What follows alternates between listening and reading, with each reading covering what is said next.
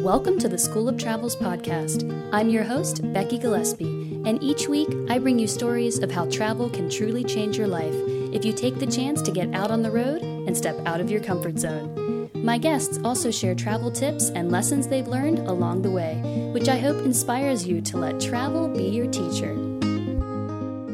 Hello, listeners. Thanks for joining me, as always, for another episode of the School of Travel's podcast. I'm recording this message to you today on June 21st, the official first day of summer, and I thought it would be a perfect time to introduce you to Ashley Clawson, an American girl who in 2019 quit her job, got rid of most of her possessions, and set off on a journey by herself to hike every one of the national parks in the Lower-48 United States. For those of you who might not know what I mean by Lower-48, this means every U.S. state except for Alaska and Hawaii, which of course also have amazing national parks.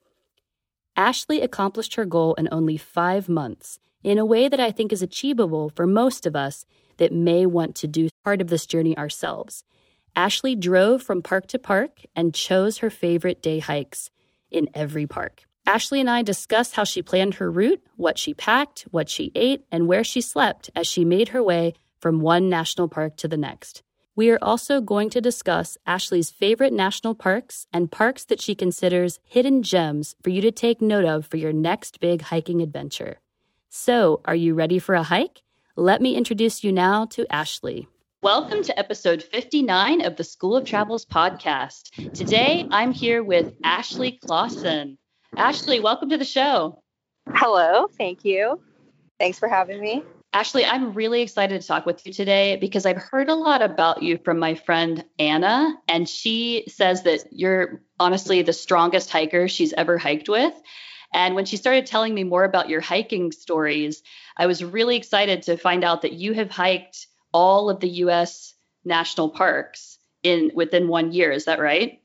Yes, that's right. Well, thank you, Anna, for the compliment. But yeah, I went on a national parks trip. I ended up leaving my job at Apple. I was there for almost 10 years and getting rid of all my stuff, leaving my apartment behind and just taking my car on the road. And it took me just over 5 months. There's about 50 parks in the U.S. And yeah, just kind of driving around the U.S., hopping to each of the parks and exploring them, going on a couple of hikes at each one. And yeah, pretty much the best experience of my life. Was amazing. And then going overseas from there and hanging out in Asia for a while, and then going to Europe for a few months.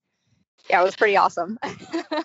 Okay, I'm like, where do I even begin? So first of all, I think this is great. It's June, and I know that people are starting to be able to travel again, especially wanting to get out in nature. It's that time of year. So I think it'd be great to hear more about this journey that you went on throughout all of these parks. But before we do, I just want to get a bit of your background. Can you tell me a little bit about yourself, where you're originally from in the U.S., and what was your travel life like when you were young? Did you travel a lot or not? Yeah, great question. Well, I was born and raised in California in the Bay Area. And what's really funny is I didn't really travel much when I was young. My parents kind of kept locally to California. They're big advocates of California. They both still live here. So we got out to the national parks sometimes. I made it to Yosemite a couple of times when I was younger and really loved the park. It's still one of my favorite parks. But outside of that, no, we didn't really go to other countries or anything like that. So that was kind of something I did on my own. When I was 18, I enlisted in the military. And I think just kind of bouncing around to different states and really kind of, just experiencing different places kind of sparked my desire to travel. And then, later on, as an adult, I first went to China and then India and then some other places, and really kind of hasn't stopped from there. My most recent trip was in Indonesia, and I was there for almost a year, primarily because of COVID. I was supposed to go to some other places as well. But that's kind of like what my travel journey looks like. Wow. So first I want to ask about the enlisting in the military. Was that something you've been thinking about for a while, or was it, kind of a spur of the moment thing? I don't know if you had met a recruiter somewhere, or did you see that as your tool to travel? Yeah, kind of a mixture of both. I was pretty young.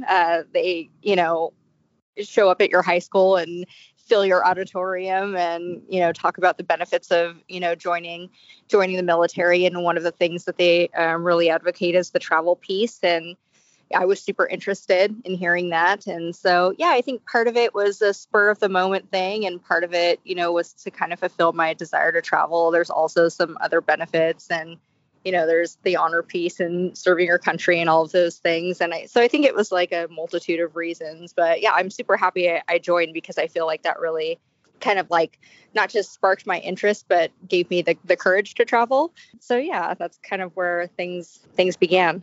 And how was boot camp? Because I hear so much about it as someone who's never been in the military. Did it all those things you learned at boot camp carry with you up to now? I've heard a lot of stories from people that have been in the military. Yeah, I think it really is based on the person's experience and the branch of service that you're in. In the Air Force, it's comparatively easy. In comparison to the other branches, or so I've heard. So I've only been in the Air Force, but in hearing stories from the other branches, yeah, it seems like we've had it a bit easier. I think ours was only like 6 weeks long, but it was just a lot of the get up super early, do a lot of physical fitness exercises, and learn how to shoot guns and things of that nature.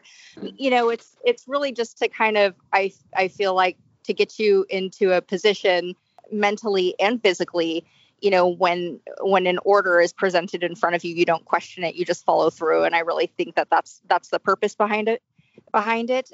So yeah, I feel like it was just like a lot of structure. I had a lot of fun on the obstacle courses. I thought it was great. I loved the physical fitness part. I'm like, cool, we're going on another run. I'm so down. Like, that's my thing. So I actually really enjoyed it, but yeah, it is a pretty stressful time. There's a lot going on. How long did you end up staying in the military?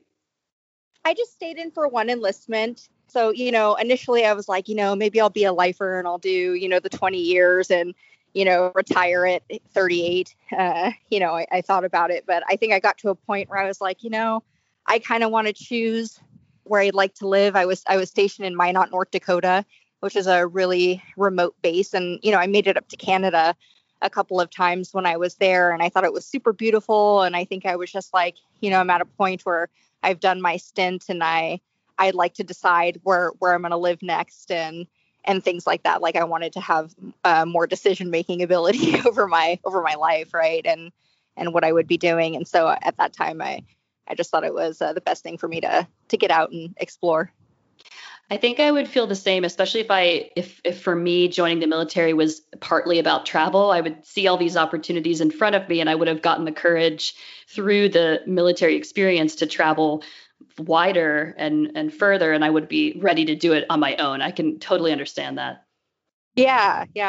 I mean, it was great. I'm glad I did it. But yeah, I think it served its purpose for me and me for it, and it was time to break away. All right. So you were saying you went to China, you went to India, and then from what I understand from our mutual friend Anna, you were in Austin, Texas, working at Apple, like you said. And what led up to you deciding that you were finally going to leave Apple and get on the road and start traveling again? It's funny. I kind of tell people that I had like a pre-midlife crisis. I'm 35 and I see all these people kind of like doing the gap year thing in Europe. And I was like, I've never done that. I'm getting a little bit older. I've done, these like week-long trips. I feel like in America, as a culture, we're like, okay, we get our 10 days off a year or whatever it is, based on whichever company you're working for and how much time you have allocated to vacation. And, a lot of people do staycations, or, maybe you quickly fly to, Thailand or Bali or whatever, bucket list destination you have for like a week. And I just felt as though, I didn't really get to fully experience something like that. So that was kind of in the back of my mind. And I also just like had this urge to visit all of the national parks. And I knew it sounded kind of wild. So I actually met up with Anna. We went to like a little pub, and I was just like, I have this idea. I really think that I could do it. I've seen a map of this online. It was like it's some kind of like ultimate vacation or ultimate road trip map. And it didn't include all of the parks, but it included some of them. And I was like, you know, I think I'm going to take some time and I think I'm going to go to every single national park. And her and I were just like, we just started planning it. I was like, okay, I think, you know, maybe I'll start up north because it, you know, because of the weather, right? It just gets super cold up there. And with the snow conditions, I have experience hiking up in Maine for when I lived out there, and the conditions can get pretty rough. And so we kind of like, you know, kind of loosely went over it. And I was like, okay, it's still an idea. Let's see if I do it. There wasn't like a ton of planning around it. It was pretty loose planning. And, you know, I finally was just like, I'm going to go for it. I'm going to go for it. I got rid of all my stuff and, you know, just bought some camping and hiking gear, went through like a Knowles first aid and wilderness first aid course, and took some courses on like how to like clean water and build fires and stuff like that through REI, which were pretty fun, and just kind of like did some things to prep, and then I just kind of hit the road and just went for it. And yeah, took me like 5.5 months, and yeah, pretty much just went to every park, and, you know, didn't really have like a huge agenda. I would just look up a couple of the best hikes at each park and try to make it a point to do those, and, you know, stopped at some other cities and major destinations along the way. And yeah, just had a complete blast. It changed my life. And then after that, yeah, went to Indonesia. Wow. So, okay, first of all, you said you were doing some planning and you were getting some gear. What kind of gear did you find most helpful for you on the trip? Like, what would you recommend for people if they are going to do lots of, I assume they were day hikes that you were taking? Yeah, I'm a big day hiker. I don't really do, I'm not a backpacker. So for me, it's just like, I like light stuff. So I think the obvious things, right, are a great pair of boots. I love Keens. I've found them to be like super durable and waterproof, and one pair got me through every park, and they're still holding up great. And then obviously a very durable and lightweight backpack that fits well on your hips, so you don't bear the weight on your shoulders. And I love my Osprey. I'm a huge fan of Osprey, super durable backpack, and my backpack is still kicking too. But I have another one just in case. They have a lifetime guarantee, don't they? Yeah, I heard about that. But the funny thing is that I felt like I've not even needed to use that because the backpack is just so awesome. Yeah, it's held up really well. I think it's got a couple of, it's got its, fair share of scuffs and small holes and things like that. But, it's been every park. And then, obviously a first aid kit, wound care kit and things like that. Super important. When going through the Knowles courses, they stress that one of the most important things in terms of taking care of like any kind of wound or anything like that is irrigation. So I have like a little irrigation tool, and you can make a first aid kit pretty lightweight. But I would say above all, safety is the most important thing, right? And I feel that the most important device that I was carrying with me was my little Garmin InReach. So essentially, it's a little device that has an SOS button on it, and you press it if you're in distress, and apparently a helicopter or something or whatever they need to send your way comes to rescue you. And because I was doing these hikes solo, there was a couple I invited friends on, but for the most part solo, that was super important to me that, I would be safe. So I would say that that's probably arguably the most important thing that I took with me. Yeah. Okay. Wow. Thank you for that advice. And also, I'm wondering about the water bottle, because whenever I go to hike, I'm always like, should I bring a water bottle or should I get one of those camel packs where I'm sucking out of a tube? What did you like to use on those hikes?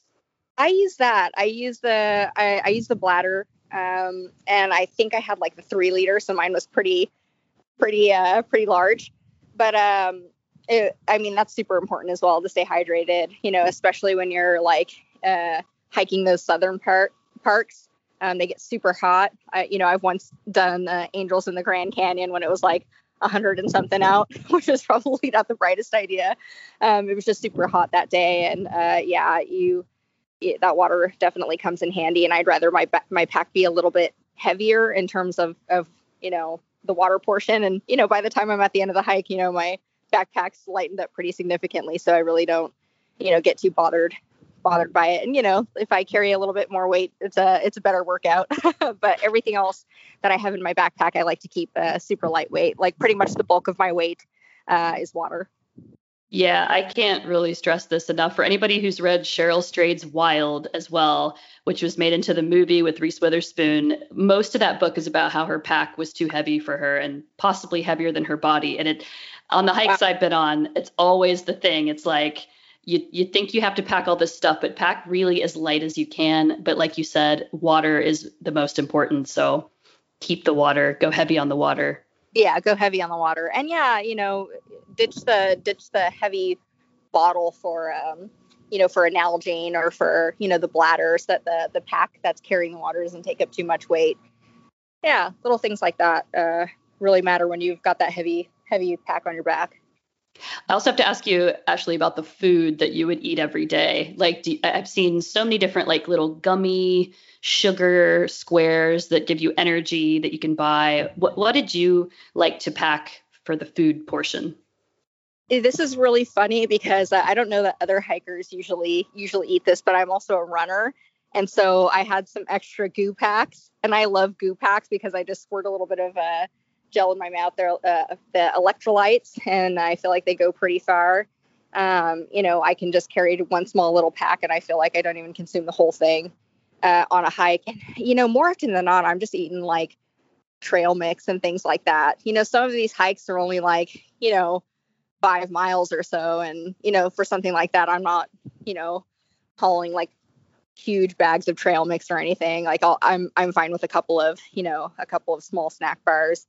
But for the longer hikes, if I'm going on like, if I'm hiking, Grinnell Glacier or something like that, if I'm doing a large hike, I'll take some extra electrolytes and things like that. But I like goo packs. I'm partial to them. They hand them out all the time when you're running longer races like halves or marathons, and so I'm pretty acclimated to the taste, so I stick with those. I actually really like them too. I was wondering if you were going to feel the same. I was introduced to them when I started doing longer hikes, and you really do get used to them. And I found them to be a bit pricey per pack, like in these fancy hiking stores, but they're worth it because you're saving a lot of space on the food. A ton of space. Yeah. Yeah. I see people like, sometimes I'll go with my friends on like I went with my friend recently on a small, like 2-mile hike. And she's like, we need these trail mix and we need this, like these candy bars and this like chocolate mix or whatever. She like stuffed her backpack full of food. And I was like, I mean, that's cool. And it was awesome. She made like peanut butter and jelly sandwiches. But I don't know. I don't pack like that. But no, it was cute. We went on our little hike and had sat by the waterfall and had a cute little picnic and things like that. But yeah, I'm like, okay, what strategically, like how far am I going and how much food do I actually need to consume on the hike? Because when I'm done, I'll eat, I also think, it's important to think in terms of like emergencies, Definitely. But I think that, the human body can go a little bit longer without food, versus water. So I think it's important to have, not only water, but maybe like something to cleanse your water, like a filter or something like that. I know that there's I forgot what the chemical composition though, what the chemical composition is, but I know that there's little there's like a chemical that you can drop into your water that you like pull out from whatever water source. I forgot what it's called. You can carry some of those. But what I found that I liked is the Life Straw, because it's super light and compact and you can actually drink like directly out of a river. Wow. I have never used that. Straw. It's super cool. Absolutely crucial. Yes, it was definitely crucial as well. That was another thing that I always carried on me. I never had to use it. I feel like I carried enough water with me, but that was more so like if I am in an emergency situation, I run out of water, I'll find a water source and I'll use this, Life Straw. So yeah. Okay, thanks for that. So what was a typical, first of all, I'm trying to get a picture in my mind of where you started with this hike and then where you ended up at the end. Yeah, so I started up north and I kind of moved counterclockwise around the United States so that I could knock out the parks that would be getting a little bit cooler more quickly. And what time of the year did you start? It was like end of summer. Yeah, okay. Because I actually went to New Mexico for a little bit first. I was working on these sustainable houses called earth ships. I had heard about them. They make these houses out of like tires and like recyclable items and like cans and bottles and things like that. And you should look them up online. They're very cool. They're earth ships. At any rate, I had gone there for a couple of weeks to work on these earth ships. I was like, I just want to volunteer to do this. I did a lot of volunteer work actually before I left on my trip. This is one of the things I wanted to do. I did that for a couple of weeks and then I head straight to Acadia in Maine. And I started at Acadia, kind of, moved counterclockwise throughout the United States from there. So definitely finished all of the parks in the north first. And I'm glad that I did. Because that they would be rough in the fall. So that makes sense. Yeah, I've been hiking in Maine in the fall and in the winter. And yes, the conditions get pretty rough out there, especially like in the Mount Washington area and things like that. So you have to be very careful. And I think they, the rangers might not even let you hike if, the conditions are that poor, so it made sense to get that done in the summer. When you went to all these national parks, was there a national parks pass? Is it good for all of those parks, or were you paying each time you went to a park to get in? How did that work? Yeah, I got the parks pass. I think it's $80 still. Yeah, and I get one every year. It lasts for a year and it grants you admission into every park. That would have been a very expensive trip otherwise, because each park, the entry fee is like $20 to $30, somewhere around there, depending upon the park that you go to, right? And usually you can buy like a single day or a 7-day pass. So if you're just going to one park for the year, that's, the obvious choice to make. But if you're going to, I would say two, 3 or 4 parks, like, get a pass. Well, I think everybody should get a pass. Visit our national parks. They're great. Yes. Yeah. And does that include parking as well? Because I know you had a car and you were driving from park to park and doing the hikes. Yeah, I've never seen a paid parking in a national park. I've never had to pay. Yeah, so I don't know if there's like a certain section that if you park in a certain section, you have to pay for it. And now you have to pay for camping. But in terms of like just parking at the trailhead, I've never seen a charge for that at any national park. So one reason I'm asking is because I spent some time in the UK in 2019 in the summer doing some hikes, and I realized that they had a similar kind of parks pass or like manor pass. But if you didn't have that, you not only would you have to pay for entrance to the park or the manor, but also parking. And so I haven't gone through the national parks very much in the US, so I was wondering if it was similar. Oh, that's interesting. Yeah, I feel like they just integrate all of the fees into that initial cost, or into the park pass. However they work that out. Yeah, I've never had to pay for it. But this is a great deal. I mean, wow, you save so much money. It's an excellent deal. Yeah, excellent deal. And yeah, I get one every year because, every year I tend to visit, a few parks. And, I'm in California now. So when things start opening up again, depending on where I'm at with my applications overseas and, how things pan out there, I will probably at some point be visiting the parks here. California has some of the best parks, in my opinion. That was actually my next question. Let's talk about some of these parks out of the many, many that you went to. What were some of your favorites? Oh man. Okay. So, it kind of depends on what you're looking for. If you're, a rock climber, you might favor Yosemite. And if you're just looking for scenery, you may favor Yellowstone. If you want like big mountain hikes, you might, favor North Cascades, Red Rocks, Arches, Bryce, Capitol Reef, things like that. So it's hard to say which ones are my favorite because they all offer such different scenery, right? But I will say that, a favorite of mine will always be Yosemite, just because I was born and raised in the area. I'd been there a couple of times as a kid. During my national parks trip, I actually went there more than once. I think I went there like a couple of times. And when I was done with the trip, I went back because I just love it so much. It just has so many beautiful hiking trails, you're going to get that great workout and then see some waterfalls along the way. What are a couple favorite. I'm sorry to interrupt you. What are a couple can't miss spots in Yosemite? I've actually never been to Yosemite, so trying to imagine this. My favorite is Vernal Falls because it's like it's the thing is with Vernal Falls, so it's a highly trafficked trail. So, but the thing is, a lot of the trails at Yosemite are because it's such a popular park. But for people that maybe aren't big hikers but just want to see like a super beautiful location, Vernal Falls is a very well paved, heavily trafficked, kind of easy to hike little trail, and it brings you to just this beautiful, gorgeous waterfall that, more often than not, I can't think of a time I've been to Vernal Falls and there hasn't been a rainbow. So I've taken like a bunch of friends there because it's just like a beautiful, gorgeous site. Now, if you want a great workout and a great view, I would say Clouds Rest is a great hike. And when I went on Clouds Rest last time, I only saw maybe like less than 10 other people. And when you get to the top of Clouds Rest, I mean, you can just see like all of Yosemite, Half Dome, everything. So that's a great hike.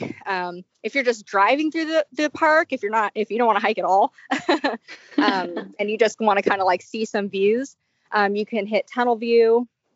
You can hit Glacier Point. Glacier Point is super beautiful. And yeah, you can hike to it's Glacier Point. You can hike to Glacier Point, or you can just drive there. So one time I hiked it and I got to the top and I was like, when I wasn't so familiar with the park, I was like, oh, everybody just kind of drove up here. Okay.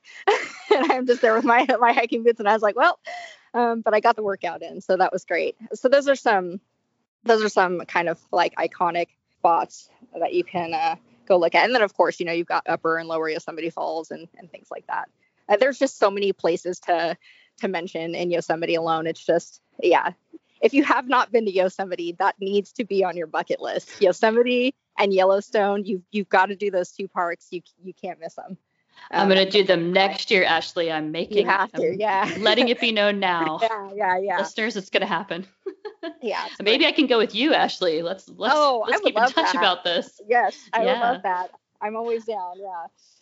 Okay, now I do have to admit, most of the parks you said I have heard of before, but I'm wondering if you have some under the radar or like hidden gem national parks that you would recommend to people.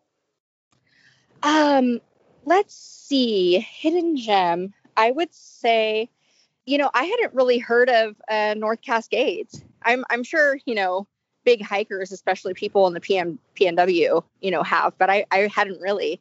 And there's a hike at North Cascades called Cascade Pass. And oh, wow, it is beautiful. It's almost like you're looking at a photograph. The scenery, it's just unreal.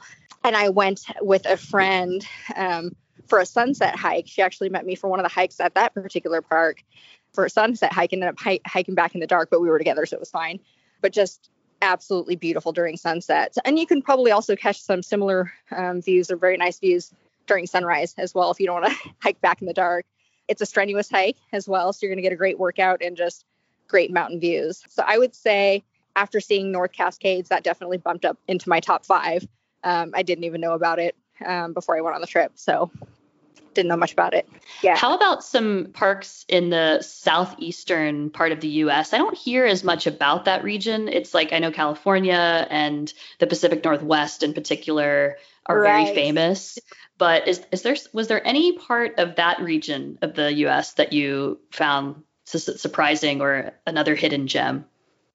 I think, I think a lot of people have heard of the Everglades, but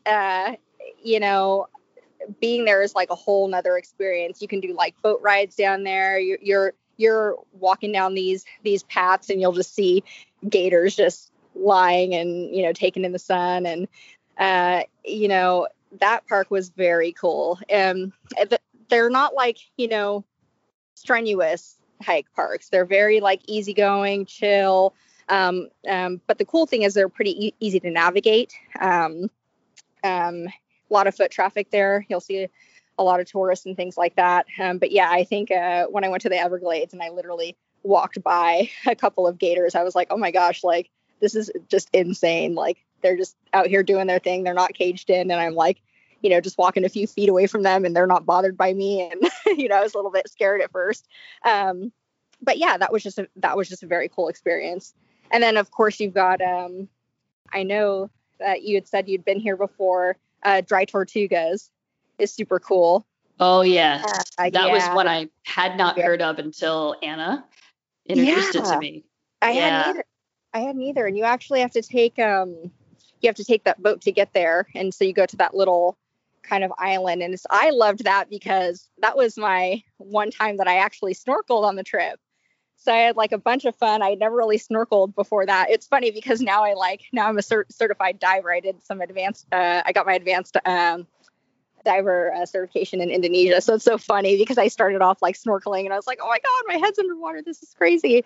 So it's funny to kind of think back on that, but it was just cool to like hang out in the water, see all the fish. And yeah, I loved that park as well. It's a little bit expensive. It's probably the most expensive park to get to because the boat ticket is like $250. So you're definitely gonna pay for that one. I only did a day trip because it's all I had time for. And man, do those spots book fast. Like I couldn't get on the boat. I couldn't book a ticket online, and I didn't realize like how popular this place was going to be. And so I remember talking to one of the guys that worked there, and I was like, hey, look, I'm on this like national park trip. I've got to see this place. Like it's on my list. Like I don't like, I've got to do every park, it's my thing. And he's like, that's insane. He's like, well, come here like an hour before we open tomorrow. And if there's any cancellation or way we can get you on the boat, like we'll get you on. And, thanking my lucky stars, like I show up an hour early and he gets me on the boat, and I was so excited. And yeah, I just had a blast. It's Dry Tortugas. If you have an extra $250 kicking around and you don't know where to spend it, that's a good way to use your money. So I love that was more than 3 times the cost of the parks pass. Yes. Yes. I know. Yeah. But it's a great trip if you're going down to the Florida Keys. It's just if you're going to be down there for a week or so or more, just like kind of work that in, make sure you can get the boat ticket. It's well worth it. Yes, for sure. Definitely. Oh, so cool. Okay, do you have let's say one more hidden gem for us? Oh, let's see. Hidden gem. It's hard. Like there's so much to choose from. I know. There's so many parks to choose from. Let's see. I don't know that many people have heard of Acadia. I mean, maybe so. I mean, definitely people that are in the state of Maine, but I would say that that's probably another favorite for me, just because I spent a few years living up in Maine, and I've been to that park a few times as well. And that park is just super cool because it has like a rocky coast and like a cool area where you can like hang out on this little beach. I think it's called Sand Beach. And there's a little hike really close by called the Beehive. And that hike is like a little bit technical. Like they've got these rungs kind of hooked in to the sides of the rocks there. And you kind of have to use them to get through these like small vertical stints to get to the top of this little hike. And the view is just incredible at the top. So I don't know. I feel like a lot of people know about Acadia, but for the people maybe on the West Coast that haven't, been to the East Coast National Parks, that's definitely one to visit, Acadia in Maine, and definitely one of my favorites.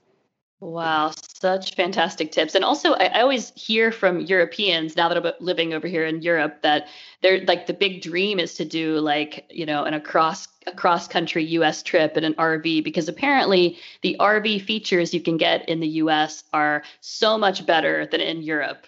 Really? Oh, I didn't know that. Huh, yeah, there's a lot of rules in Europe about RVs. I've recently started traveling in one off and on. And yeah, my boyfriend who has the RV, he's like, I am so jealous of all those YouTube videos with RVs in the States. And they look like mansion RVs compared to what we can do over here. So. Oh, wow. So there's like limitations in terms of how you can modify them and things like that in Europe? Or? Exactly. Yes, exactly. Okay.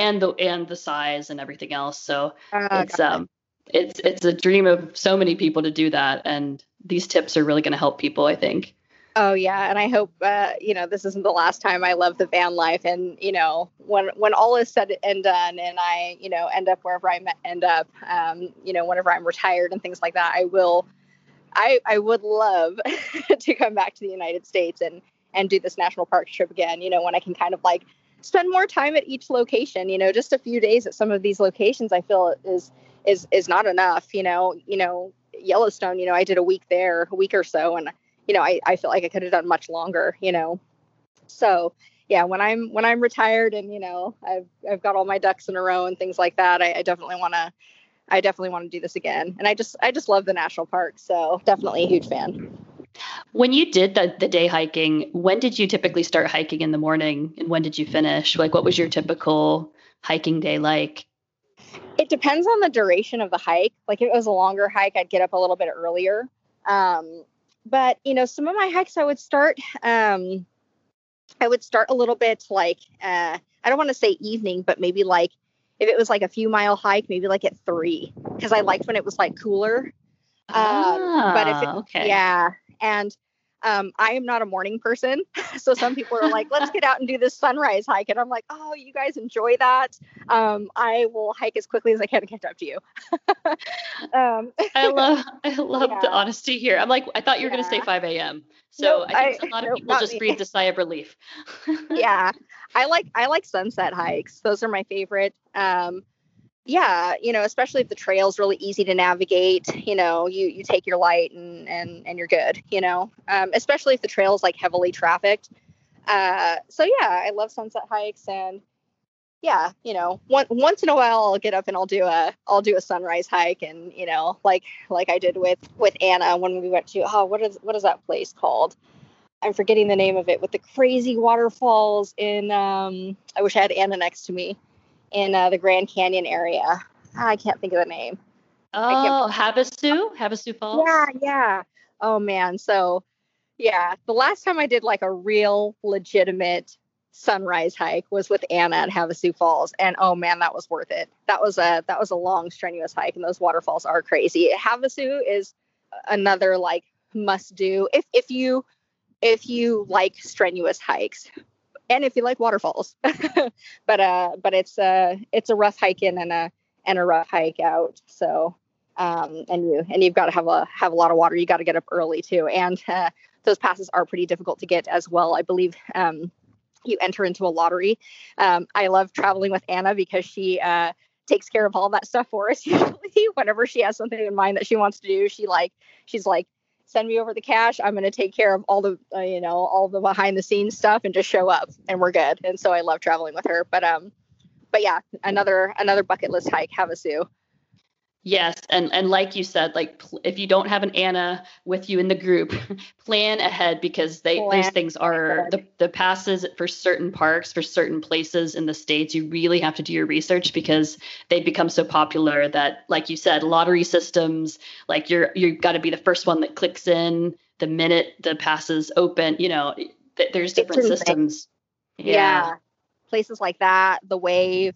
Antelope's pretty easy actually to get into comparatively, but the Wave's really hard. And Half Dome, for example, I've been trying to hike Half Dome for like years. There was like a point where I had applied like 3 years in a row and couldn't get in, and that's like rough because you have to really be physically fit in order to do that hike. So you have to train for it, and then you might not get it.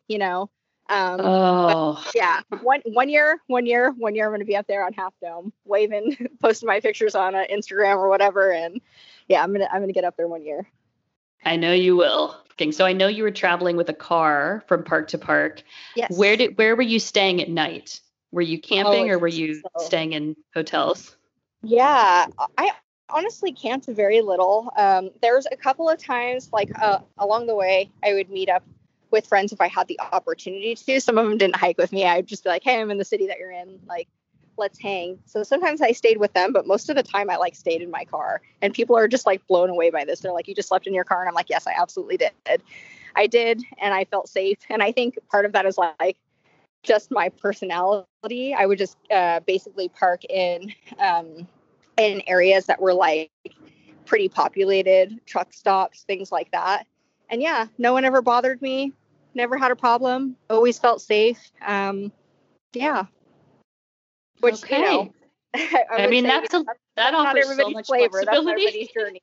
Yeah. Yeah. That's not what everybody maybe would want to do. You can certainly you can certainly camp at the parks or just outside of the parks. And I did that a couple of times. It was just more rare that I did that. There's also websites that kind of list free campsites. I can't think of the name of them, but you could just Google website to show me free campsites. I don't know, something like that. And yeah, you could do that as well. And there's probably places that you could stay for pretty cheap as well. There's KOAs, and there's also camping within the national parks. I just know that sometimes there's a wait list for those things, so you'll definitely want to book ahead if that's something you want to do. And of course, the more expensive option, which is probably like maybe an Airbnb or hotel, things of that nature. You could do that as well. But me, I was like, nope, I don't know where I've ended up at the end of the day. I'm gonna drive to the next location, sleep, and then I'm off to the next hike. I love it. I love you. This is such a flexible plan. You could just, you don't need a hotel. You can just, do it however you want to do it, as long as you're comfortable with it. So, yes. Okay. Well, you said that hiking this trip with all the parks in the US, that it changed your life. How did it change your life? Oh man. Yeah. I think it's just one of those things where I kind of feel this way about American culture, which is totally cool. But I feel like you get out of high school, you go right into college, you work. Pretty much when I got out of high school, I went right into the military and then just, went into college, worked full time, went to grad school, worked full time, did all of these things. And I feel like I put a lot of my energy into my education and my career, but I didn't really take that time and focus it inwards. And I think that's why I was so attracted to the gap year thing. I was like, they do this in Europe. Like, we should really do this in the US. It's such an awesome, experience. In retrospect, now looking back, I just feel like, it really gave me time to just focus on myself and who I am and what I want in life, and kind of just taking time to drive and sit with your thoughts. And, it's a super meditative and just cool experience to just give yourself that time. Yeah, it was super important. And, it gave me the chance to just be bold and brave and do things on my own. Doing the trip solo was very cool, going to Indonesia solo and just meeting so many people from so many different countries, all over the world, and being there for more than, 7 or 10 days, which is the amount of time I would usually take, for a vacation. It's completely different. And I'm sure you can attest to this, visiting a country for 7 days and living there for a year. The experience is completely different. And that was also life-changing as well. So yeah, just taking the time and focusing it inwards, Yeah, I can certainly understand that. And you're right, there is no comparison. And yes, it sounds like you went through this hiking experience and then went over to Indonesia not that long after. Yeah, when I was done with the hiking trip, I was like, okay, I'll go ahead and go back to work now. And then I was like, no, I think I'm gonna go. I think I'm gonna go somewhere else. I think I can go to another country. So I'm sitting with my thoughts. I'm like, was that enough time? Okay, it took 6 months. I think I still needed to shift gears, right? I was still like, oh gosh, I really should go back to work and get a job. And I was like, well, I still have these funds that I'm working with. I still could reasonably make this trip happen. I'm just going to take a risk and do it. I'll just go for a month, and then I'll go to Australia for a little bit and maybe New Zealand. And then I'll come back and then I'll go ahead and work. And then I go there to Indonesia, and COVID happened. That was in February. So typically when you go to Indonesia, you can get a 30-day visa on arrival, which is free, or you can pay, I think it's $35 or something like that for an extendable visa, and it allows you to stay for 60 days, right? So you renew it. You essentially go there, you pay the $35, then you pay to renew your visa after 30 days, so you could stay for 2 months. But because COVID happened, they people that were trying to leave and go home, their flights were just being canceled. I had friends from the Netherlands and Switzerland, Canada, trying to fly home and their tickets were just getting canceled. So we were like, okay, well, it looks like we're going to be surfing and diving and hiking volcanoes a little bit longer, and that's not really a problem for any of us.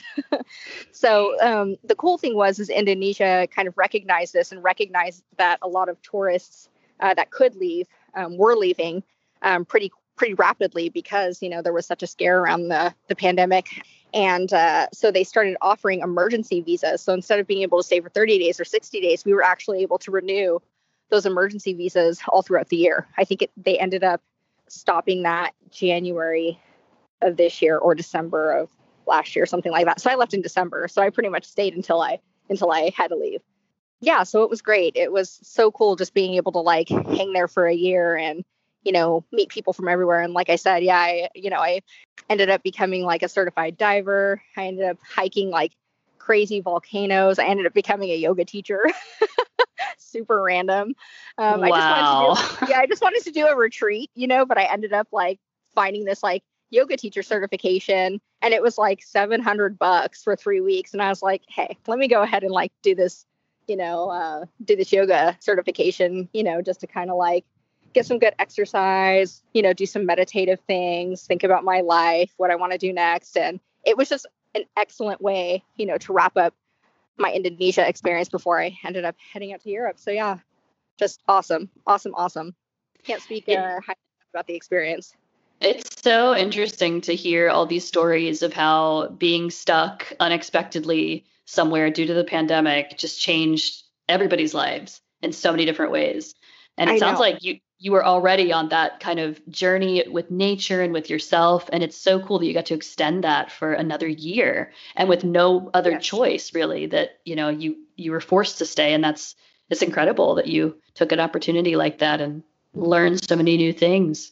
Absolutely. And people were like, were you scared that, to be stuck there? And I'm just like, no, I mean, I was hanging out with people from all walks of life, and they became like my little second family. Like, we ended up like, bouncing around to a bunch of the different islands and, meeting so many locals and just integrating ourselves more into the culture. And it was just like a completely wild circumstance that I don't know would have happened, if I would have done the, 30-day visa or 60-day visa. So very cool. Very cool.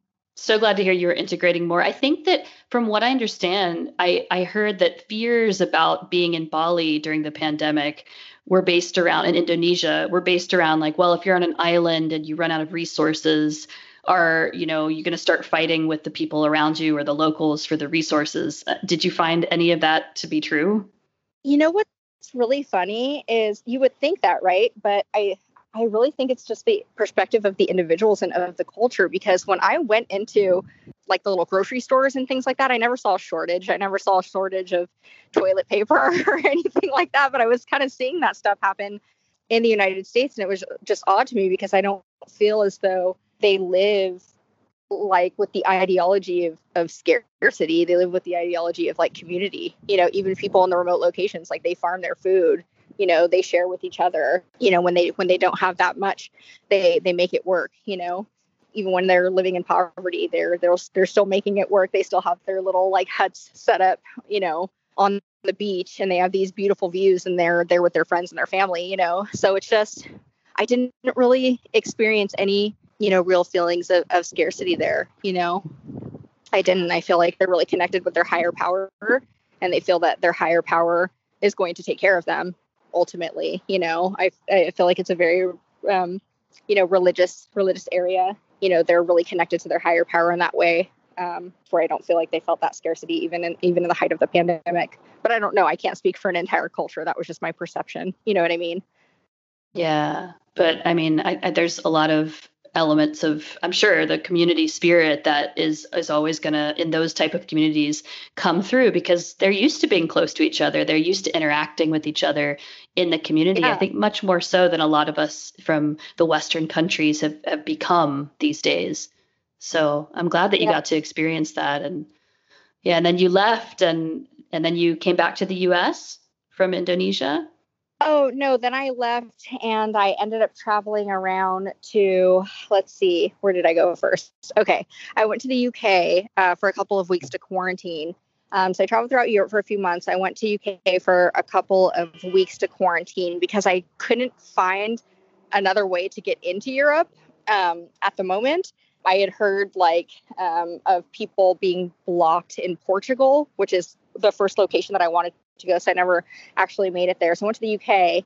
Then I went to France, then down to Italy, and then I ended up going back to France and leaving. So I saw, London, which I've been to before, went to Paris, Lyon, Milano, and it was just like a super cool experience to kind of spend more time in Europe. And I hope that I'm able to do so. I hope that I get hired onto one of these roles. I actually am interviewing with a couple of big tech companies and trying to make my way back over there. And if it works, that would be awesome. And if not, I'm probably going to hang in LA for a little while longer. Interesting. So this whole experience of being overseas, starting with quitting your job and getting into nature in the US, it's all kind of made you decide that you want to be based in Europe and kind of not be in the US for too much longer for the time being. Yeah, I think it's just one of those things where I don't have any ties. I don't have any ties to the US. I don't have a home or a car or really any possessions. When I came back to the US and initially from Europe, I went back to Austin and I completely cleared out my storage locker and I just gave everything away. I was like, okay, whatever can fit in my 2 suitcases and a carry-on is what's coming with me. So I pretty much just took my clothing and some of my hiking stuff. And just gave everything else away. And so I'm pretty much ready. As soon as I get the word, I'm going to my next destination. And I feel like, I'm able to do that because I don't have any commitments here. And I have a feeling, I'll end up in the United States when all is said and done, probably in California because my family is here. And so I just want to take more time to kind of explore. Like, so much good came out of the last 2 years of my life, really taking this time for myself. I don't want that to end. I love that you took so much time for yourself and so much of it in nature. I mean, what is it about hiking that you love so much? I feel like there's just a lot of peace in it. Like, hearing the wind blow through the trees, seeing the beautiful backdrops of the mountains, seeing animals and things like that. I feel like that just brings me down to my center. And, in taking that time for myself and seeing this beautiful nature, getting my kind of endorphins going by hiking and moving my body, I just feel like it gives me a lot of clarity and peace of mind. So I found that, I find that very easily. It's almost second nature to me when I'm outside of the city. I'm not thinking about traffic or work or, and kind of any of the daily stressors. I'm out and I'm out in my element and, I just find a lot of peace there. Yeah, I can definitely feel that. And I hope that people, now that there's a lot more remote work happening and people can move from place to place, hopefully easier within their own countries, I hope that people can start to appreciate nature more once they can get back out of their homes and start moving around again. Yeah, for sure. Especially, after being cooped up, for so long. I mean, I didn't have that experience, but I know a lot of people did. And I'm sure people are ready to get out and about and see each other and spend time with their friends and people that they care about. And what a better place to do it, Yeah. And I mean, maybe people aren't ready yet to do all of the national parks in 6 months, but I think that, it's so inspiring to hear that you did this yourself on your own and you still I don't know, I haven't asked you if you had any difficulties doing that. It sounds like it was just such a rewarding experience, but I mean, would you recommend people to do this even on their own if they're just worried about even starting? Oh man.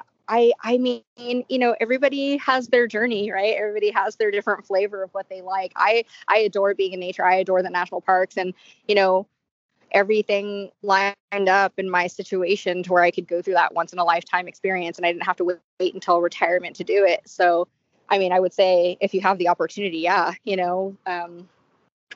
not? I have a friend, I was actually traveling with her in Indonesia and she came back to the States and she's hopping to a bunch of the different parks as well. And I don't know that she'll visit all of them, but, just seeing the photos that she's posting, I'm like, oh, it sparks so much good energy within me. It's just, these parks are just, so beautiful and just a place to really like I was just saying, to find clarity and focus and to kind of get yourself centered. And yeah, so if you have the means and the time to do it, certainly do so, or go to Indonesia. Also a good backup plan. Well, Ashley, thank you so much for sharing this incredible journey with us. And I'm really excited to hear what you do next. And I really hope you can get to Europe and start living the dream there. And if people want to reach out to and follow your adventures, where can they go? You can follow me. Sorry, I've got a helicopter above me. He's like circling around me. Just keeps doing donuts right above me. Palm trees and helicopters. They can reach me at Bear Nomadic. That's my Instagram, and I also am on Facebook as Bear Nomadic as well. So yeah, either way is just fine by me. All right. Thank you so much. Yes, absolutely. Great to and talk I look to you. forward. Thank you. Great to talk to you, and I look forward to hiking with you in the future as well. Yes, we've got to make that happen. Definitely. Hopefully Yosemite. Yes, it sounds amazing. Thank you, Ashley, for sharing your incredible journey with us and post-hiking adventures in Asia. I don't know about you listeners, but I am definitely feeling inspired to get out and hike.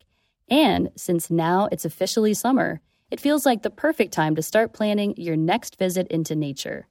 I will put the links to Ashley's Instagram and a list of all of the national parks, how to get your national parks pass, and more information on earthships on theschooloftravels.com.